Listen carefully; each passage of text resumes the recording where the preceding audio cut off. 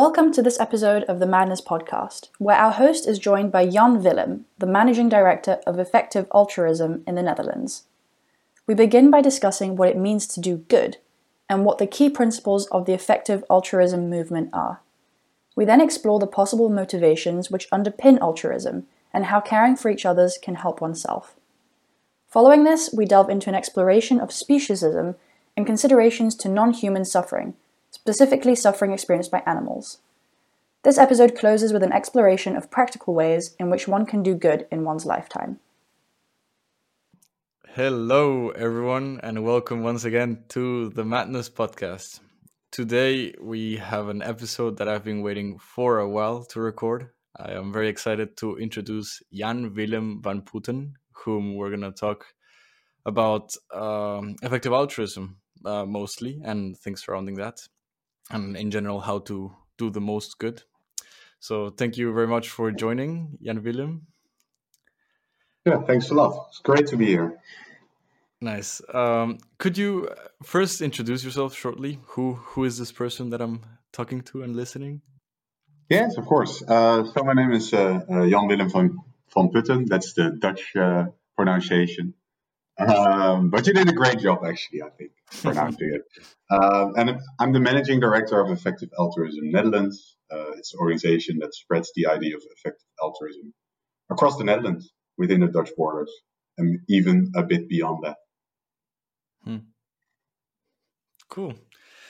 Okay. So, as I said, today we're going to talk about, in general, how to do the most good and what that means. But maybe, if it's okay with you, jumping right ahead, it might be a good idea to define what we even mean by doing good, and like why would one care about improving anything. So what do you think about that? Yeah, I think let's start with the last question first. So, why would you want to do good anyway? I mean, you can just live your life, have a lot of fun. But I think that from a lot of evidence, there is a lot of evidence actually that says that if you do good, so if you help other people, can be your neighbors, maybe people a bit further away, you will be happier as well. So maybe a very good reason for doing good is that it helps yourself in the first place. So that's one, I would say. And besides that, of course, you can also say that you have a moral obligation to help others. And there are many arguments for that. So that's I think one of the reasons why you want to do good. And do you consider that your personal motivation too? Yeah, definitely. Yeah. So, well, I think a combination of the two. I mean, to be very honest, of course, I feel better when I work for a social cause. So I worked as a strategy consultant in the past, like working for private equity, 70 hours a week, making rich people richer. That didn't make me happy. So that was the reason to switch to work for a social cause. Anyway, yeah. Yeah, makes sense. I think for a lot of people, that's the motivation to get some more meaning in our lives. It's super for those of us who are privileged enough to not have to worry about what we're gonna eat tomorrow or such pressing issues. Often it's easy to get caught up in what I would call maybe superficial things, or just more empty things, or short term.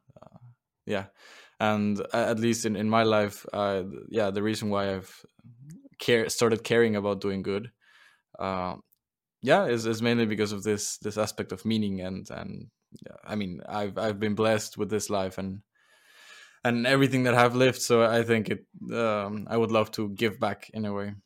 But yeah, and as you say, I think when you stop focusing so much on yourself and you focus a bit more on others and how can you reduce their suffering or maximize their happiness, it makes even your life better, which is it's a reinforcing positive cycle. Exactly.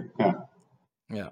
And so, okay, that's maybe our motivation, but I mean, in a way, it's kind of self-explanatory when we say doing good, what that means. But I think at the same time, it can mean many things. So what does doing good mean to you? Yeah. So for me, from a personal perspective, you can do good indeed. Helping a lady crossing the street, doing very small and minor things. That's also doing good. From a perspective of effective altruism and a larger perspective, doing good has to do with increasing or improving well-being for all living sentient creatures here on Earth. Yeah, what is well-being? Of course, we can discuss on that about that as well. But to Mhm. make their life better in a way, that's what we want to do. And I mean, there are many things to do that. But as an effective altruist, we would say we try to do that in a rational way. Yeah. Yeah. I'm sure we'll get to talk more about Mhm. effective altruism specific approach to doing good. But yeah, I mean, I think we can agree on that because for me also doing good. I mean, of course, the specific ways in which you can do good, in which you can improve other people's lives, it can take many forms, of course. But the most abstract and general idea is that we're trying to improve people's or sentient beings Yeah, general. So it doesn't have to be human beings; it can also be animals or I don't know, even insects. definitely. I would Uh, say all like creatures that are able to suffer or yeah, yeah. have pleasure. Yeah. Yeah, and I mean, I think that's a discussion we could have, like whether because I guess a lot of people, I used to believe that Hmm. animals and certainly insects probably don't have consciousness or experience or can suffer.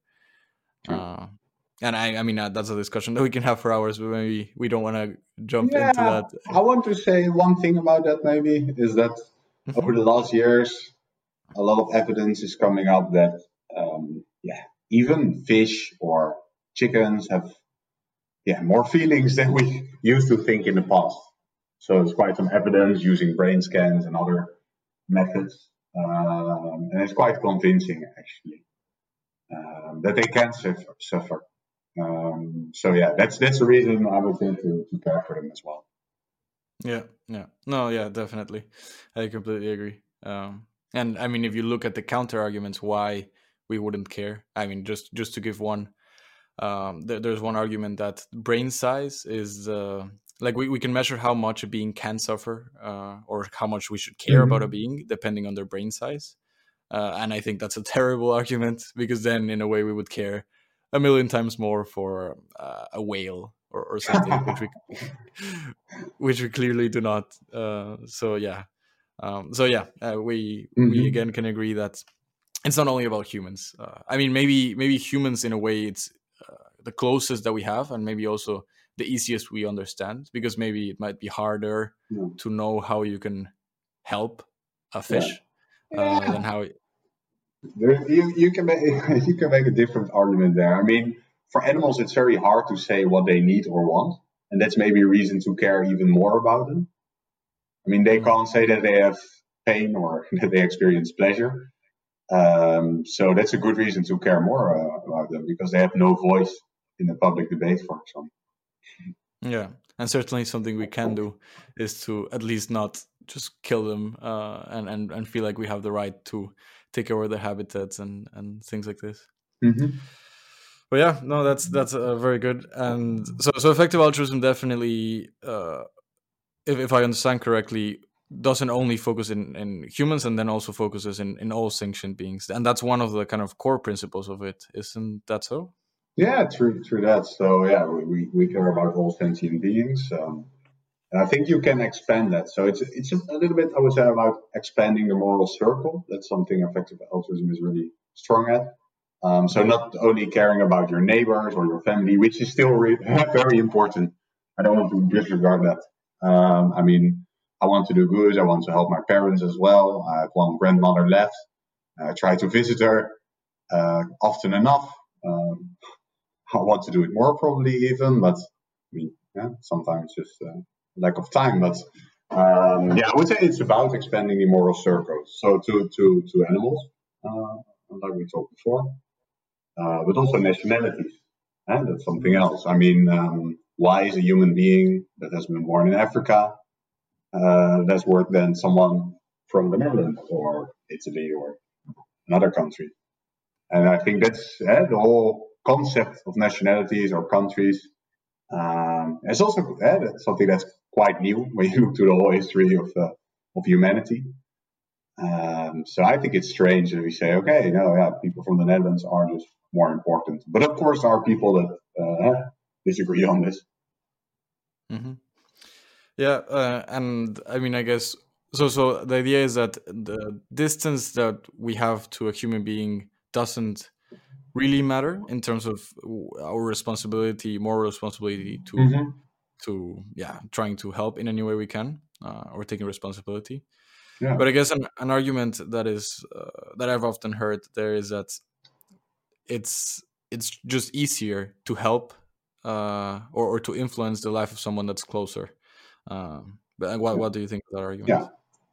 On one hand, that is true, of course. I mean, when I talk to my brother, it probably impresses him more than if just a stranger talks to him. On the other hand, I think thinking about helping people in Africa or other or countries or poor countries in Africa, um, you get just way more out of your money, so more bang for the buck. I mean, it's easier to help them if you have €1,000 or €2,000, you can save a life.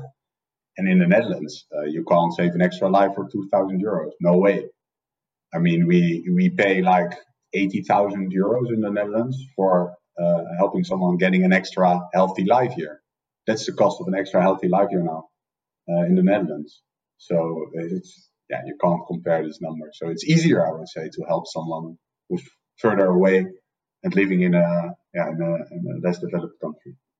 Mm-hmm. Yeah, and you mentioned a bit earlier that, I mean, in a way, it feels like there's a distinction between helping in our personal lives, so to our close surroundings, whatever that means. As you said, I don't know, helping a lady cross the like a elderly cross the street, or I don't know, in your community or something like that, versus helping in the big scale in a way. And it seems to be a distinction there, and I think there is, but at the same time, I think something. This is definitely not, or at least it's something that I haven't heard enough talk in the effective altruist group. Effective altruism movement community. The A conversation on kind of the motivations behind, which I think it's something interesting to talk about, because I think that a person that is more prone to, or has more the intention or motivation to help in the small scale, will also Mm-hmm. probably have the motivation Yeah. to help in the large scale. Yeah, I definitely don't agree on that. So a good example of this is when you talk about climate change.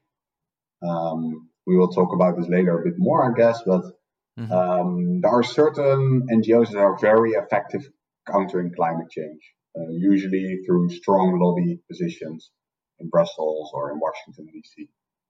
Mm-hmm. And you can give, I mean, you can donate, if you donate €100, for example, a year, that will offset your CO2 emissions for that year. I think a factor of 3, 4, 5, maybe even, depends a bit on your calculation.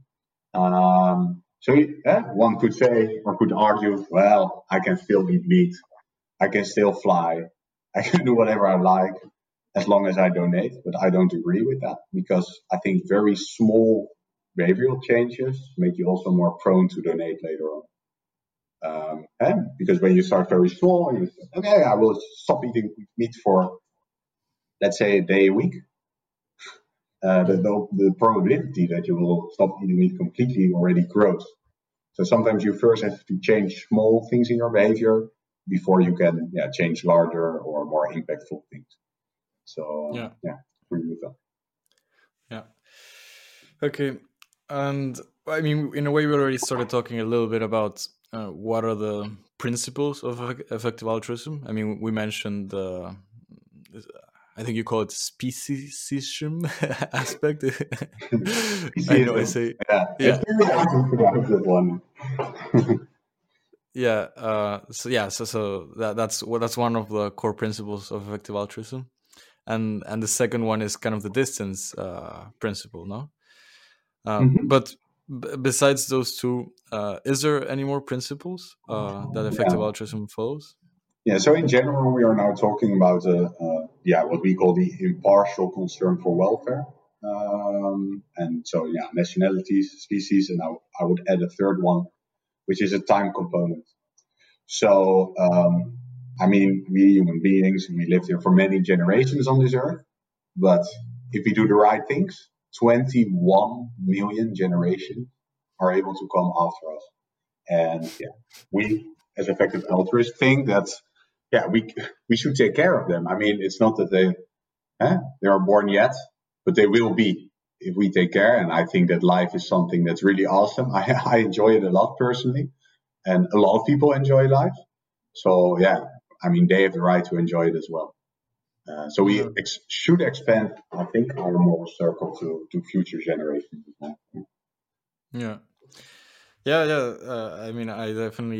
I think it's a super interesting topic, because often when we think about helping, it's in the short term that we think. At least it's in the medium term that we think, because I guess it's also hard to grasp that. I don't remember the number that you said, but like millions and millions of generations Mhm. are gonna come after us, and that's just then. Like if you value the life of all beings equal, Mhm. then I mean the care that we ought to give to future generations is just way bigger than in a way the one that we ought to give to Yeah, to exactly. And I yeah. think this is something that is special about effective altruism, since a lot of people in the past said, okay, we should discount future generations heavily, use a discount rate for how they feel.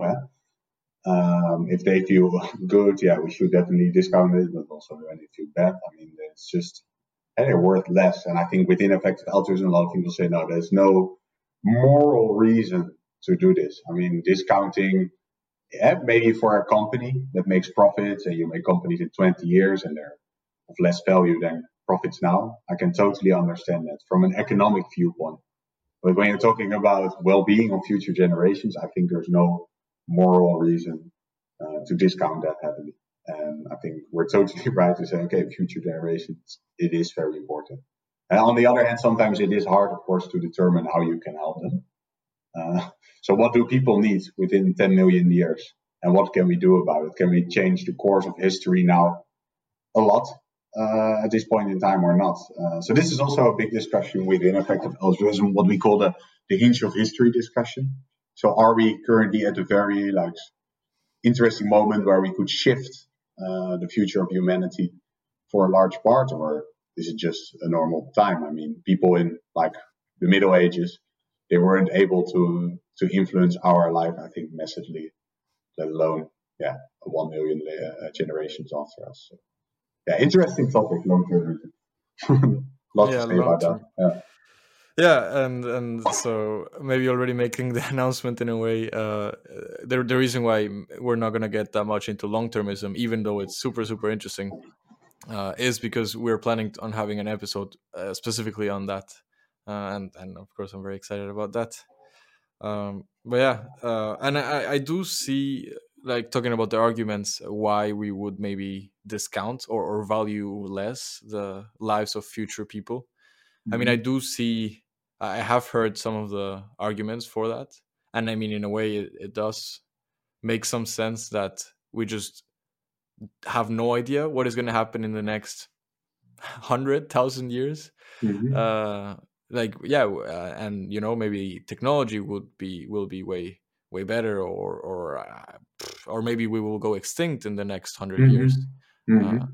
so maybe that's a reason why we should care more for what's around us today rather than in the future.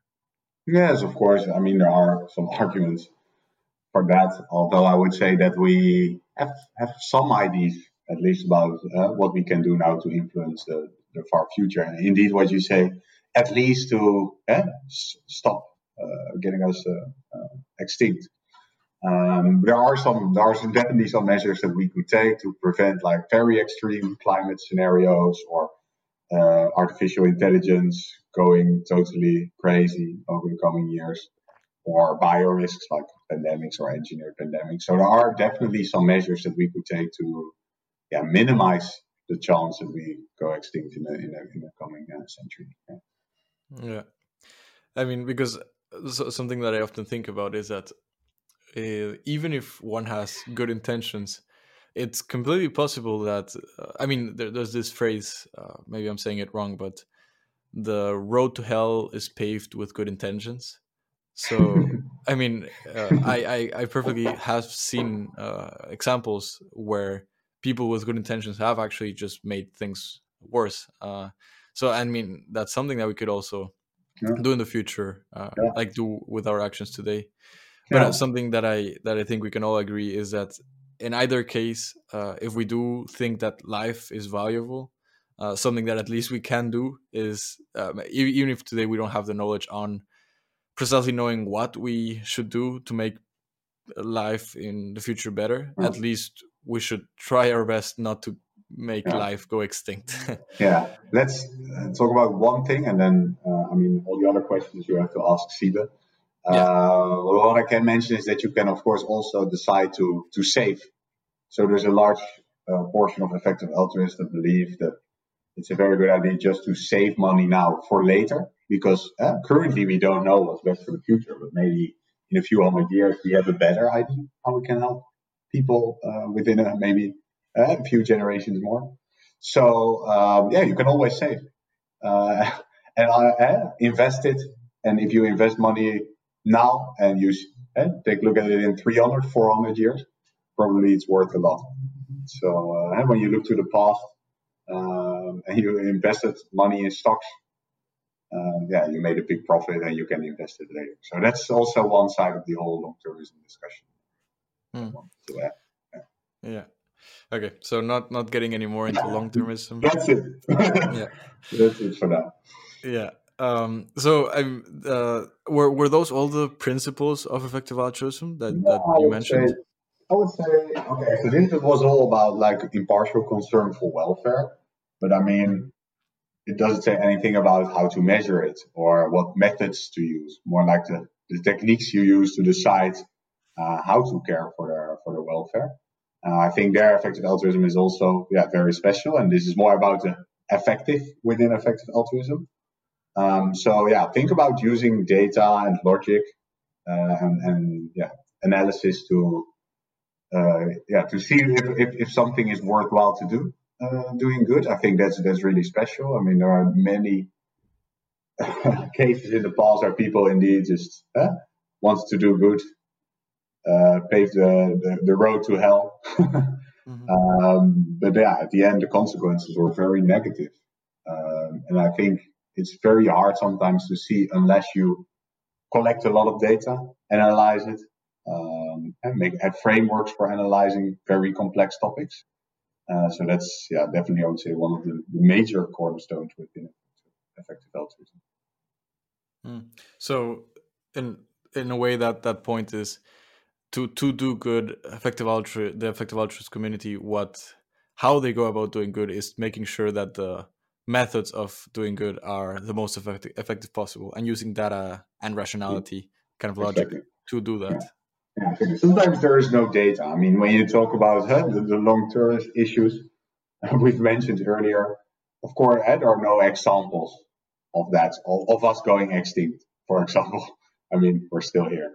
But when you talk about like health and development in developing countries, so there is a lot of evidence what works and what doesn't work. There were many interventions in the past that didn't help people or kids get better school results. When you talk about giving them extra school uniforms or extra teachers, that doesn't work.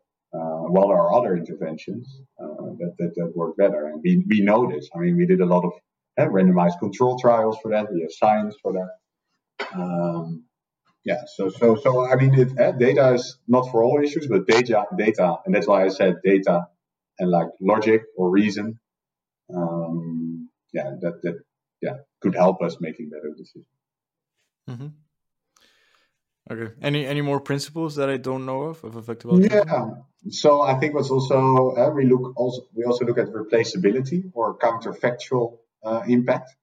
And so that means something like, okay, what if you decided to do something completely else? Of course, you can help someone now on the street, elderly woman crossing the street, but on the other side of the street, someone is drowning in a river. and you can help the lady, of course. Still, that's a fantastic job. You helped her crossing the street. She feels better with someone drunk on the other side of the street. So then you can say, okay, my impact was positive, but an effective altruist would say, well, you could have done better, maybe. So that's about counterfactual evidence and replaceability. It's okay, you can pick a career, for example, as a doctor.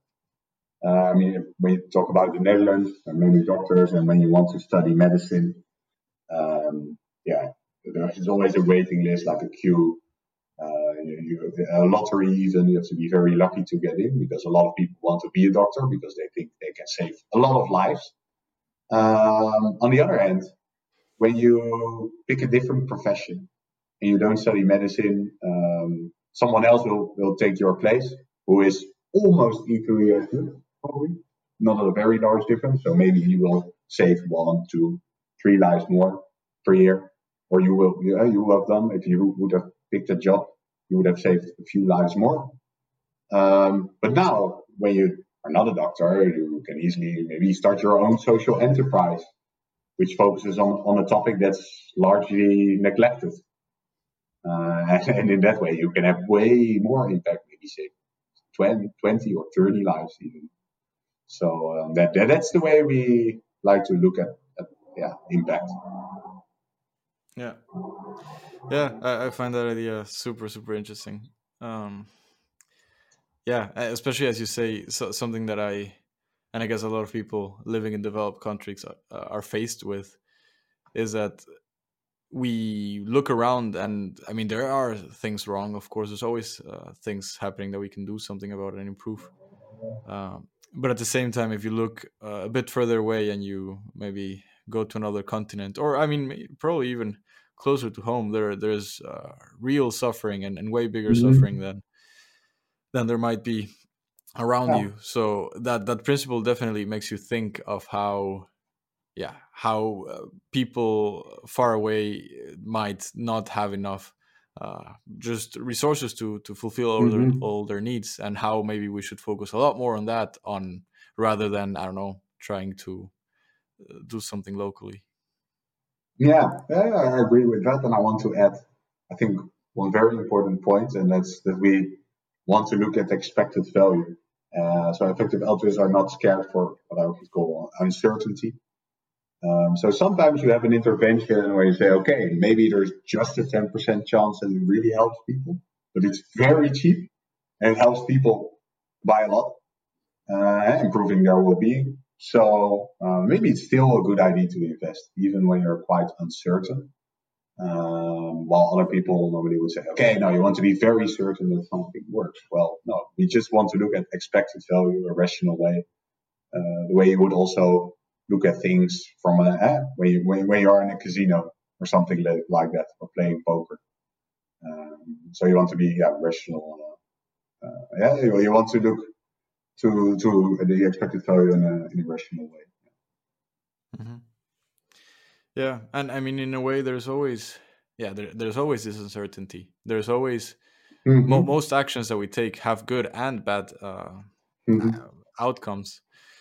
So I mean, and nothing. I haven't found anything that is just completely good. To any action that you think about, there's probably something that could go wrong or something that can be affected negatively.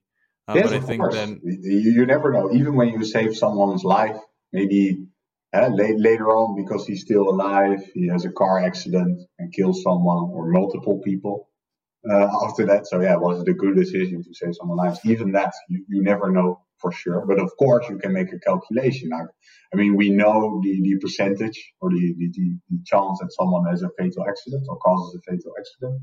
It's very, very small. So probably it's a good idea to save someone's life, even when there's a very small chance that he will cause a fatal accident later on. yeah, and I mean, overall, all we can do is try our best, and I think that's what we should focus on. I mean, I know in effective altruism, of course, you're focused in trying to bring about the best outcomes.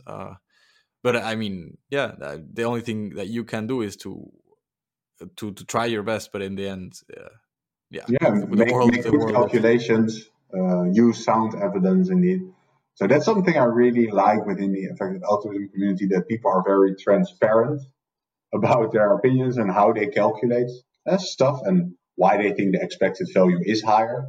So, for example, in this case, I just mentioned, they would say, okay, yeah, the chance, look at the facts, is 0.0003% that someone would cause a fatal accident later in life.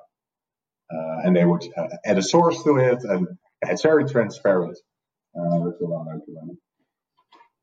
Yeah. Yeah. And so, effective altruism, what is it? Is it a community? Is it a philosophy? What is it that we're talking about? Both.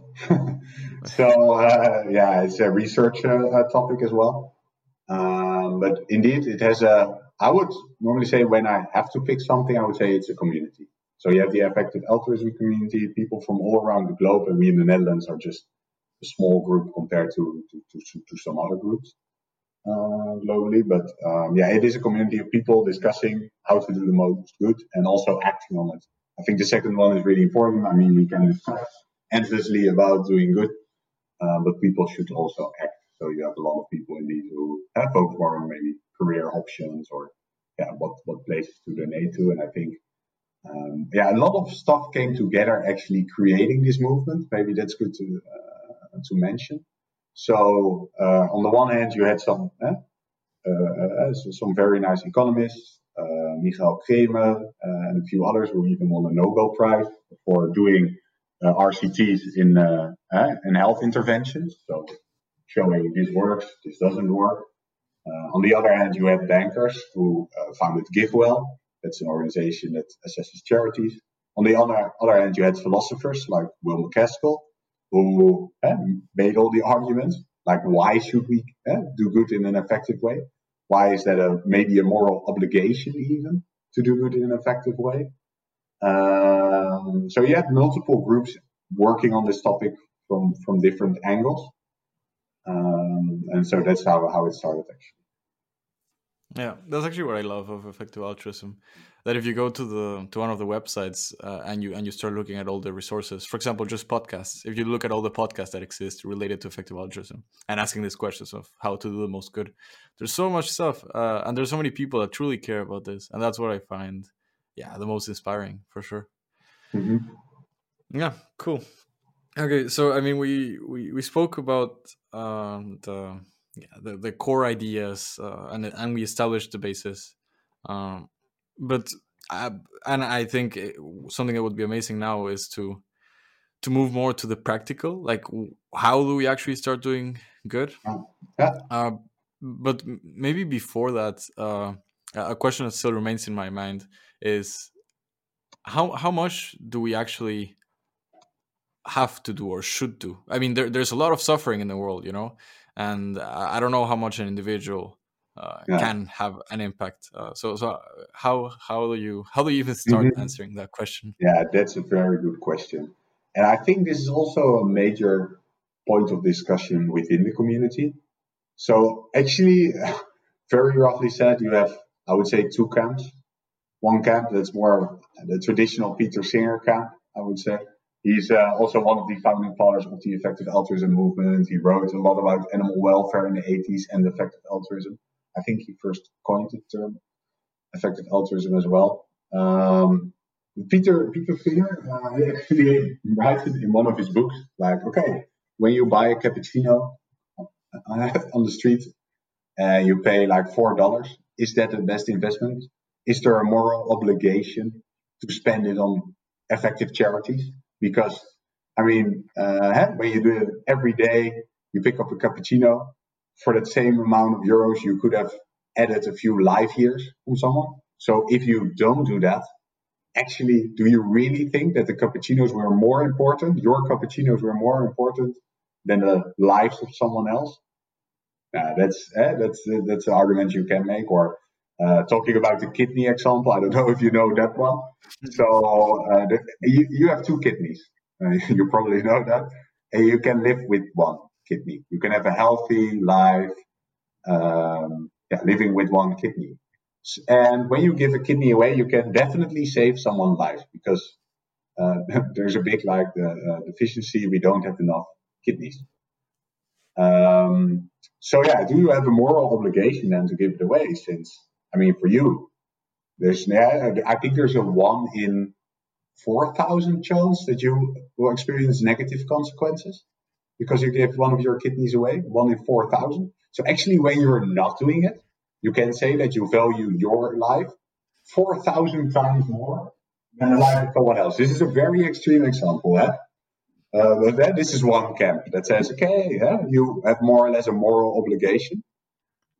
I think the other camp, and that's where I'm sitting, is a bit softer and it just says, okay, you have multiple buckets in your life. So you have a bucket that's about you, your person, you like to drink a cappuccino. You can do that. That's all good. You have a second bucket. That's that you need to care for your parents, your grandparents, and everyone around you, your friends, family. And then you have a third bucket, and that's maybe your like altruism bucket, effective altruism bucket, that you should care about people outside of your direct circle.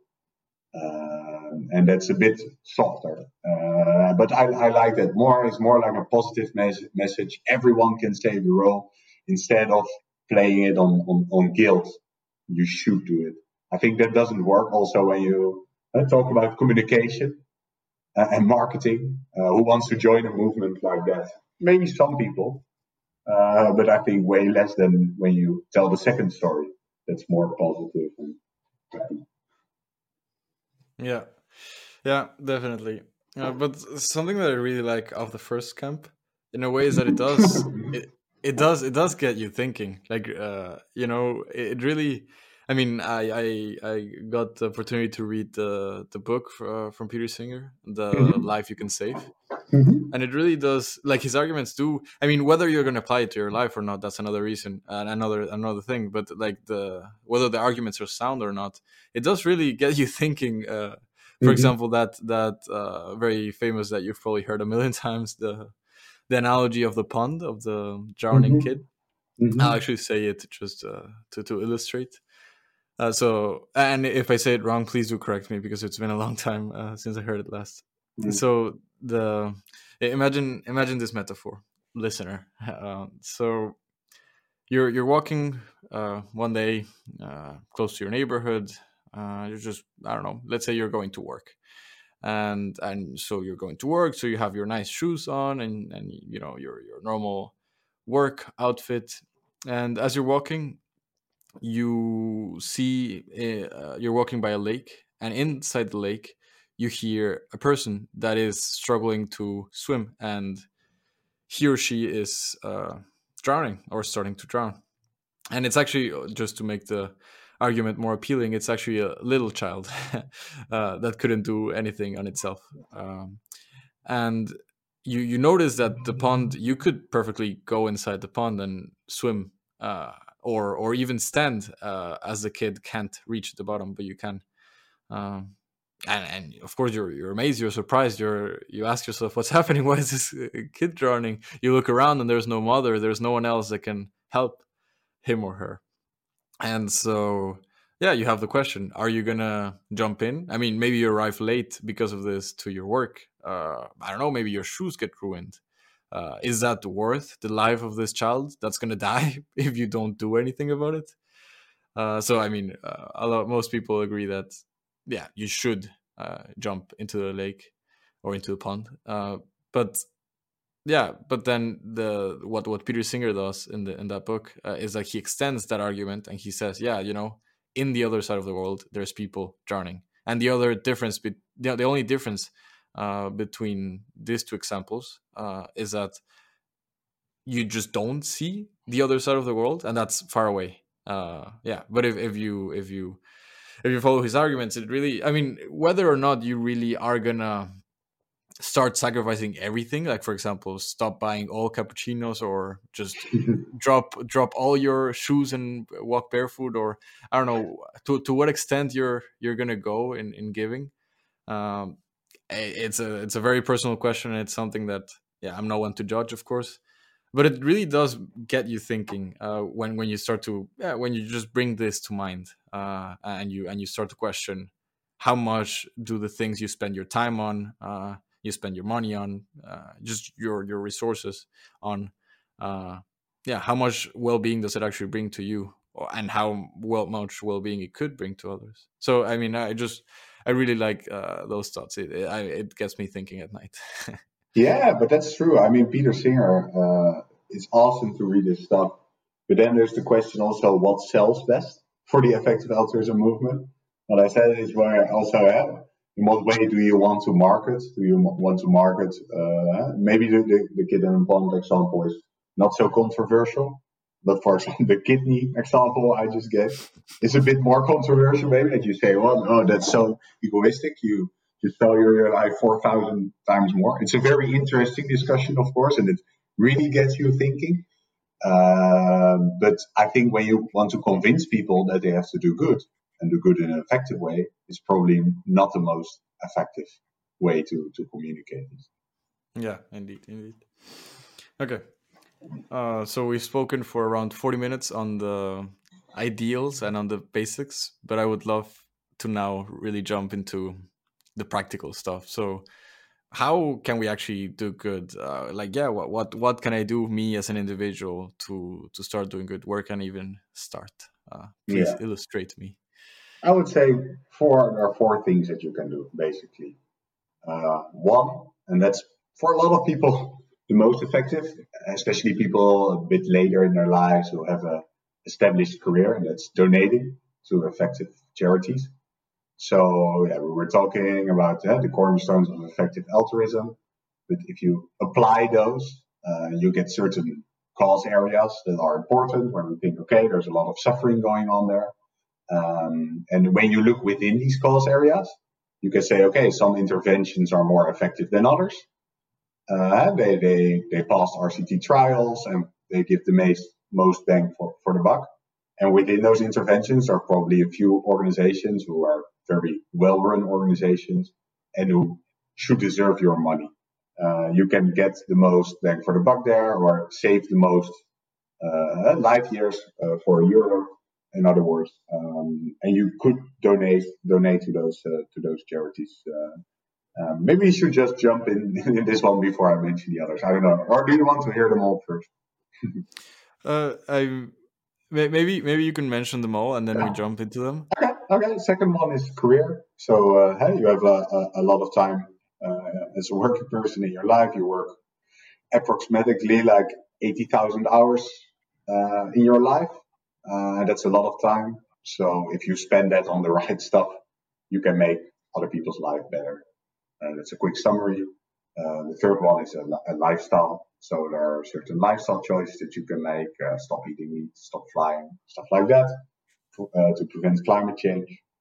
And finally, you can spread the message of doing good effectively. I mean, if you tell other people about this, maybe 2 or 3 other people, and they do the same, within very short time, a lot of people know about this idea and do good in an effective way. That's what we call like a meta cause area, just helping the movement of effective altruism. Okay, cool. And so before we go into each specific one, you also mentioned that there's cause areas. Could you talk a bit more about that? Yeah. So cause areas, when you apply the framework we used earlier, or ask a few additional questions, maybe there are a few topics or points of attention where we think that most suffering is happening, or maybe most future suffering is happening. And we call them cause areas. So, for example, health and development. There's still a lot of suffering going on in sub-Saharan Africa, a lot of poor countries, a lot of malaria, which is preventable, and other not so nice stuff. And yeah, when you look at the numbers, so you think about, okay, the problem has scale. That's what we always say. So there's a lot of scale. It's a very large problem. The problem is solvable. We know what to do, or we have ideas. We're never sure, like we talked about before, but we probably have some of the ideas about what to do there. And it's also partially neglected, maybe. So if we would put additional resources in, it would help. So when you apply this framework and you do that, you see, okay, there are a few areas that effective altruists should be interesting because you can really, really influence people's and animals' life there. Another one being animal welfare, where you can really look to factory farming, for example. So ending factory farming or less factory farming is also one of the cause areas of effective altruism. Yeah, and there are a few others. You can find them all on 80,000 hours, which is a great resource. I think we can't talk about all since there are many of them, but that's what I mean by talking about the cause area. Yeah. There, I mean, I'm definitely gonna put all the resources in the description, like, and Mm-hmm. any that we mentioned, and any also that you or I think that might be useful. For example, Mm-hmm. yeah, a link to all the list of all the cost areas. So if anyone is interested, yeah, into looking more into any of them, or Mm-hmm. just effective links into effective altruism in general, I'll also link to those. But yeah, okay. So I mean, there's all these cost areas. There's a ton. I mean, even things that when I started looking into it, I wouldn't expect. For example, the first time that I saw artificial intelligence and that cost area, Mm-hmm. I was like, Mm-hmm. interesting. Why would you? Yeah, Yeah. why would you think that's something like an existential threat or something like that? Uh, But yeah, but it's very interesting to look into that and uh, into, yeah. I mean, all of them. Very interesting stuff there.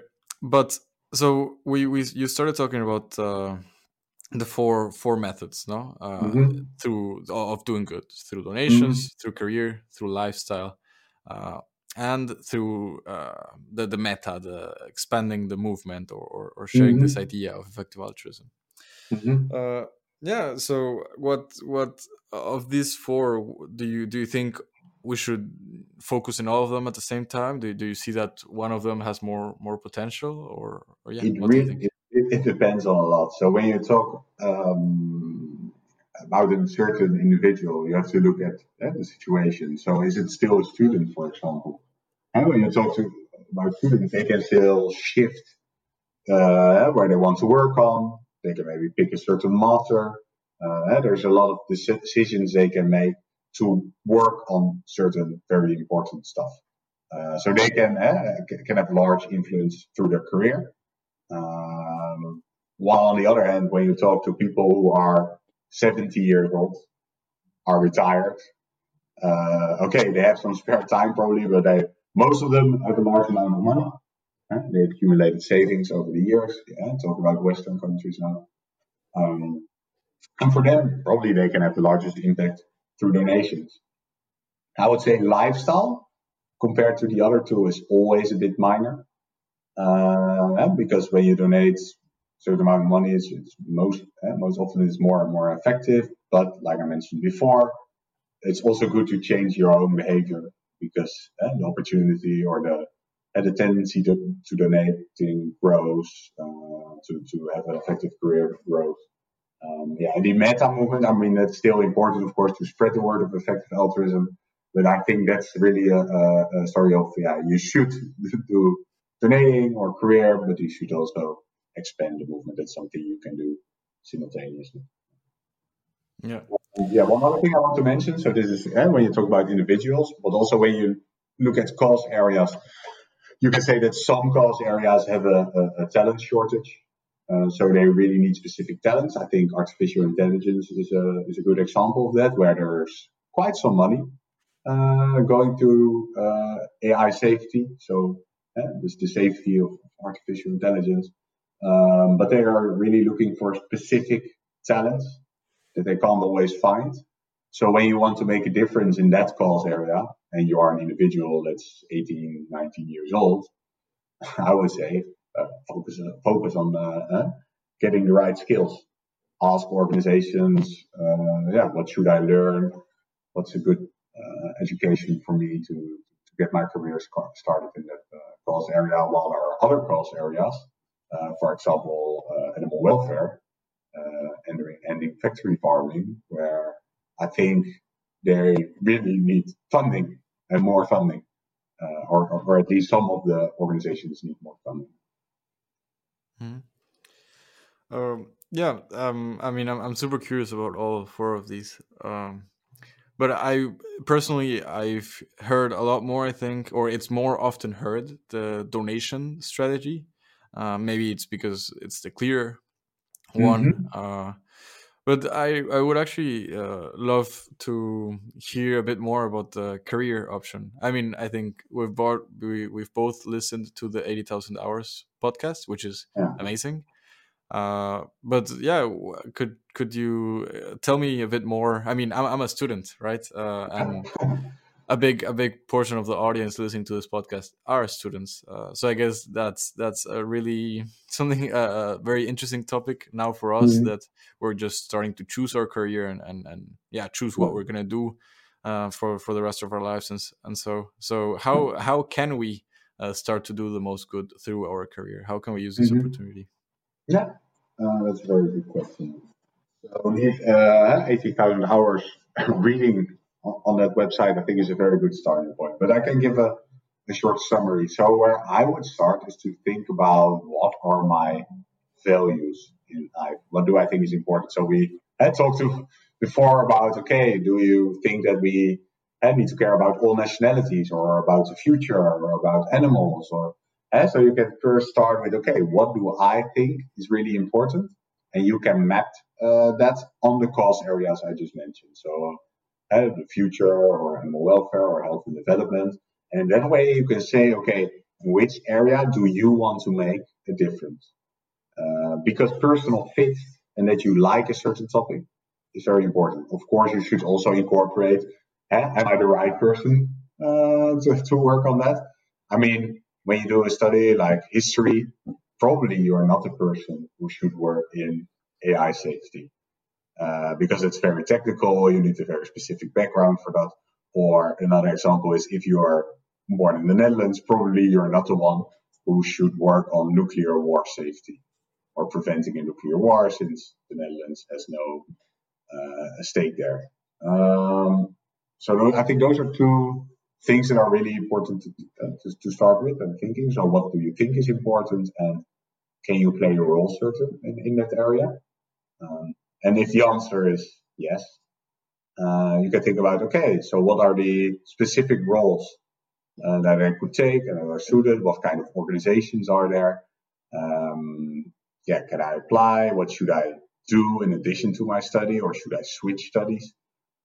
Those are a few questions you can ask yourself, and then after that, you probably have a few like opportunities or future opportunities. And I mean, I can talk way longer about this, but so of course, you also want to think about, okay, how do I want my career to look like in 20 or 30 years, and is this a good option? Then sometimes you can also decide, okay, I want to be in a certain area, but first I want to build transferable career capital because I'm not completely sure that I like that area and I can do certain jobs, for example, strategy consulting, where you acquire a very general set of skills that are useful for many opportunities. I mean, these are some considerations, but let's jump a bit deeper. I wonder what you think about it and what you wanted to know. Yeah. No, I mean, personally, thinking about it, I mean, something that I thought early on, when as soon as I started to be introduced into effective altruism, I started looking more into the earn to give approach, I think it's called. Mm-hmm. Yeah. Uh, yeah, I mean, because in a way it's one of the more straightforward, and in a way, of course, it's appealing that you yourself win a lot of money, so that maybe then afterwards you can give. Mm-hmm. And I think that's an interesting approach. But yeah, I also really like the point that you make of, yeah, in general, kind of a big focus is the personal fit, what each person could do the best, instead of focusing that much of, I mean, of course, focusing on what career paths can have a big impact is very important, but I think if you forget that factor of personal fit, then you can get easily Yeah. lost.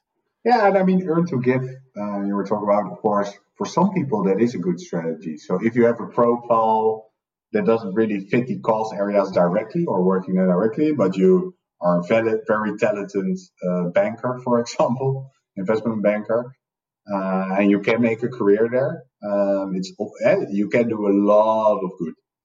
Also because the counterfactual impact is very large. So when you work in finance and you are an effective altruist and you donate 20% of your yearly income, you can have a big influence. And when you think about it, when someone else would be in that job and that person is not an effective altruist, he or she wouldn't donate the money. Just keep it for itself, just party, buy a boat, I don't know, do something with it, but would uh, he or she wouldn't donate it to an effective charity. So in that sense, earn to give has a very strong counterfactual impact. That's how we like to call it. While if you decided to work for a certain effective organization, and we will talk about those organizations maybe later, like Give Directly is a very effective charity providing cash transfers to people in developing countries. And they get a lot of applications. So if you decide to work there, there are many, many, many more people who want to. And if you got rejected, there's someone else who probably will do the job just as good as you. So the counterfactual impact is not large. You are replaceable there. While when you look from an effective altruist perspective, you're not replaceable in the banker's job because it will be taken by someone who just throws the money away on booze or boats. Yeah, yeah. Does that make sense? A bit? Yeah, no, Or- it makes a lot of sense.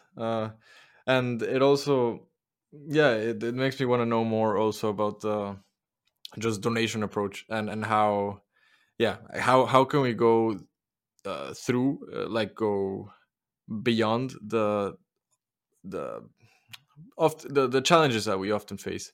Because I mean, there's a lot of arguments that I've heard, for example, from my personal family, of why not donating. Distrust and or Mhm. believe that there won't be a real effect, that the money will be used for other factors. Could you talk a bit about, yeah, how can we actually do good through donating? Mhm.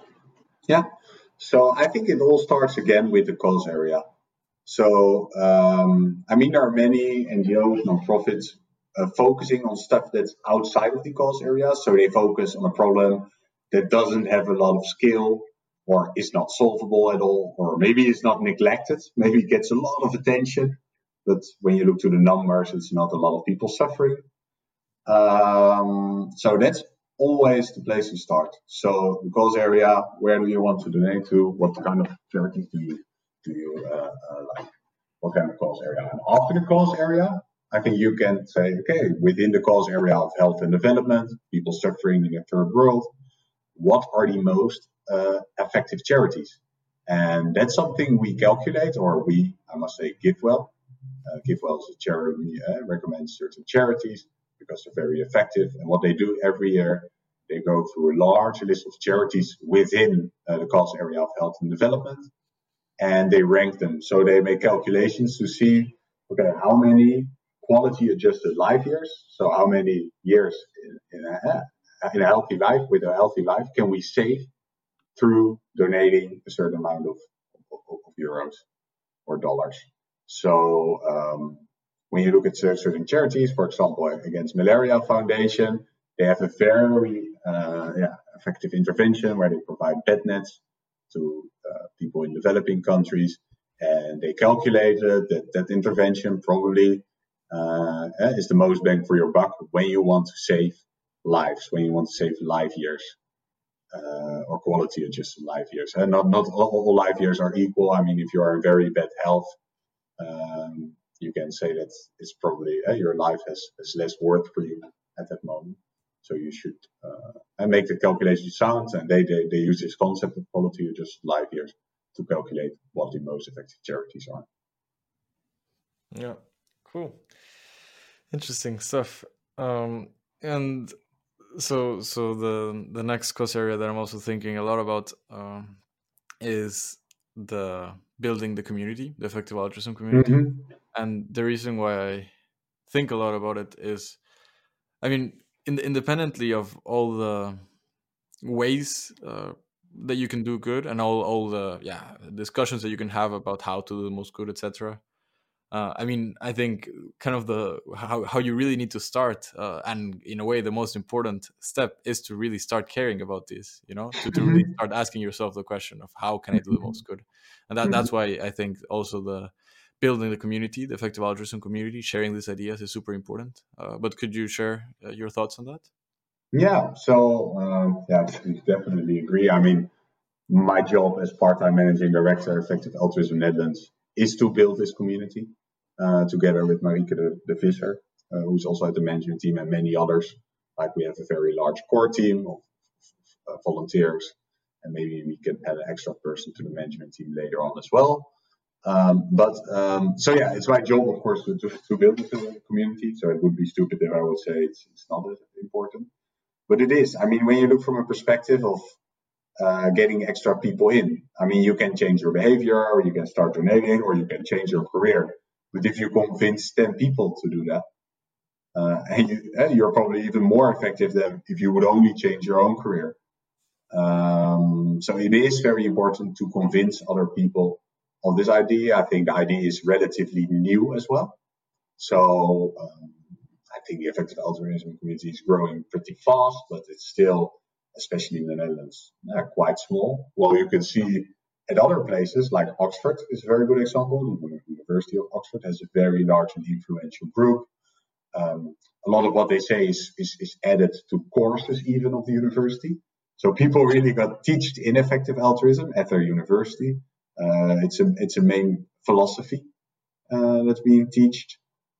There are many groups outside of university, and what you see there when you get enough people in is that really, really like strong cases come out of people who are very influential in society, either through research or I don't know what. And that's because you have a certain amount, a certain mass of people working towards the same goal. Yeah, my goal is to create the same within the Netherlands, and especially in student societies, since we were talking about they're still very flexible, changing their careers and stuff. So the added value of an extra student is very large for the community, and yeah, I would love to spread it around all major universities in the Netherlands. Yeah, that sounds like a great pursuit to have. And I mean, I'm very happy to have this opportunity to talk to you and to know that you exist in general. Because I mean, yeah, having more having more people work on this, and just it's very encouraging just to see people working on this, and to get to talk to you and meet you and see what you think. Thanks a lot. Likewise. Yeah, and so I want to ask, and I think it might be good if we keep the episode short, relatively short, so that it stays as an introduction to effective altruism, generally. And then if people are interested in looking more into it, they can go into all the links that we'll leave in the description. Yeah. But I wanted to ask you before that if there's something else that you want to go into that you're really interested in, or also some personal note that you would like to give, maybe. Yeah, I think for a personal note, so this whole concept of effective altruism is a very good framework about where to put your attention doing good. And on the other hand, if I look to my own life, and that's a very personal note, I also run an initiative here in the city of Rotterdam where you have quite poor neighborhoods in the west, Delfshaven, for example. A lot of kids there, they don't get equal opportunities. And I mean, helping kids in the Netherlands is not a major cause area within effective altruism, since, I mean, they're still quite well off compared to a lot of people in sub-Saharan Africa. And I'm still working on that because I just love my own community. I love my city. I love this initiative. I love kids there. I can identify with them. So, I mean, of course, it is good to think about how you can do the most good. But it's also cool to be part of a community, to feel at home in the city where you live and connected to people around you. So that's something I think some effective altruists forget because they really want to optimize. But there is a bit more than that. That's what I would say, at least in my own life. Yeah, yeah, I really like that. Finishing with that personal note. Anything else that you would like to say? No, thanks a lot. And yeah, I hope to speak in the future. I mean, you can invite me again. If people really like it, want to know more about a certain topic, I think people can also ask me questions. I'm always open to that. If you can share my details, just questions on effective altruism in general, or maybe they want to join the effective altruism community within the Netherlands. I think most listeners are Dutch, or not? Are Yeah, they? probably. Yeah. Or internationals living in the Netherlands. Yeah. Yeah, but that's cool. I mean, we are English speaking community. All activities are in English. We have some nice events coming up. The 10th of December, one about long-termism, and there's a series of workshops about introduction workshop actually. So how you can do the most good. And that's also in December. So if you can post the links, I think it will be good. We still have a few spots left, not a lot to be honest, but I'm happy to give them to your listeners. Cool. Yeah, definitely. We'll put all the links there. And yeah, I mean, thank you so much for these conversations. It's as I said, I'm very happy that this is possible. And I will say that if anyone is interested, also in if you're not willing to send a message to Jan-Willem directly, and you would like to send it through the podcast, you can do that in the forum. I'll also link it in the description. In our website, we have a forum, and you can also just ask any type of questions, or keep the discussion, add your thoughts. That's always nice. And yeah, as I said, all the links will be in the description if you're interested. And I would actually love to have you again at some point in the podcast. Maybe we focus in one specific. I mean, because all these things that we spoke about, we could talk for hours. Yeah, that's true. Yeah, That's so true. I would love to have you again back here. But in the meantime, to everyone, I think there's enough to do. There's a lot of pressing issues that we can focus on, but some of which we mentioned. So yeah, maybe we do all we can, whatever form that takes. Yes. Thanks a lot. Thank you. If you enjoyed listening to this episode, then don't forget to follow us on our Instagram page. Also, if you have thoughts on the discussion held on this episode, whether it's an idea you'd like to share, something you appreciated, or a suggestion that you have, then please leave a comment on the forum section of our website, which you can find at madpod.org. We'd love to hear what you have to say about this episode and keep the discussion going. Thanks for listening, and see you soon for the next episode.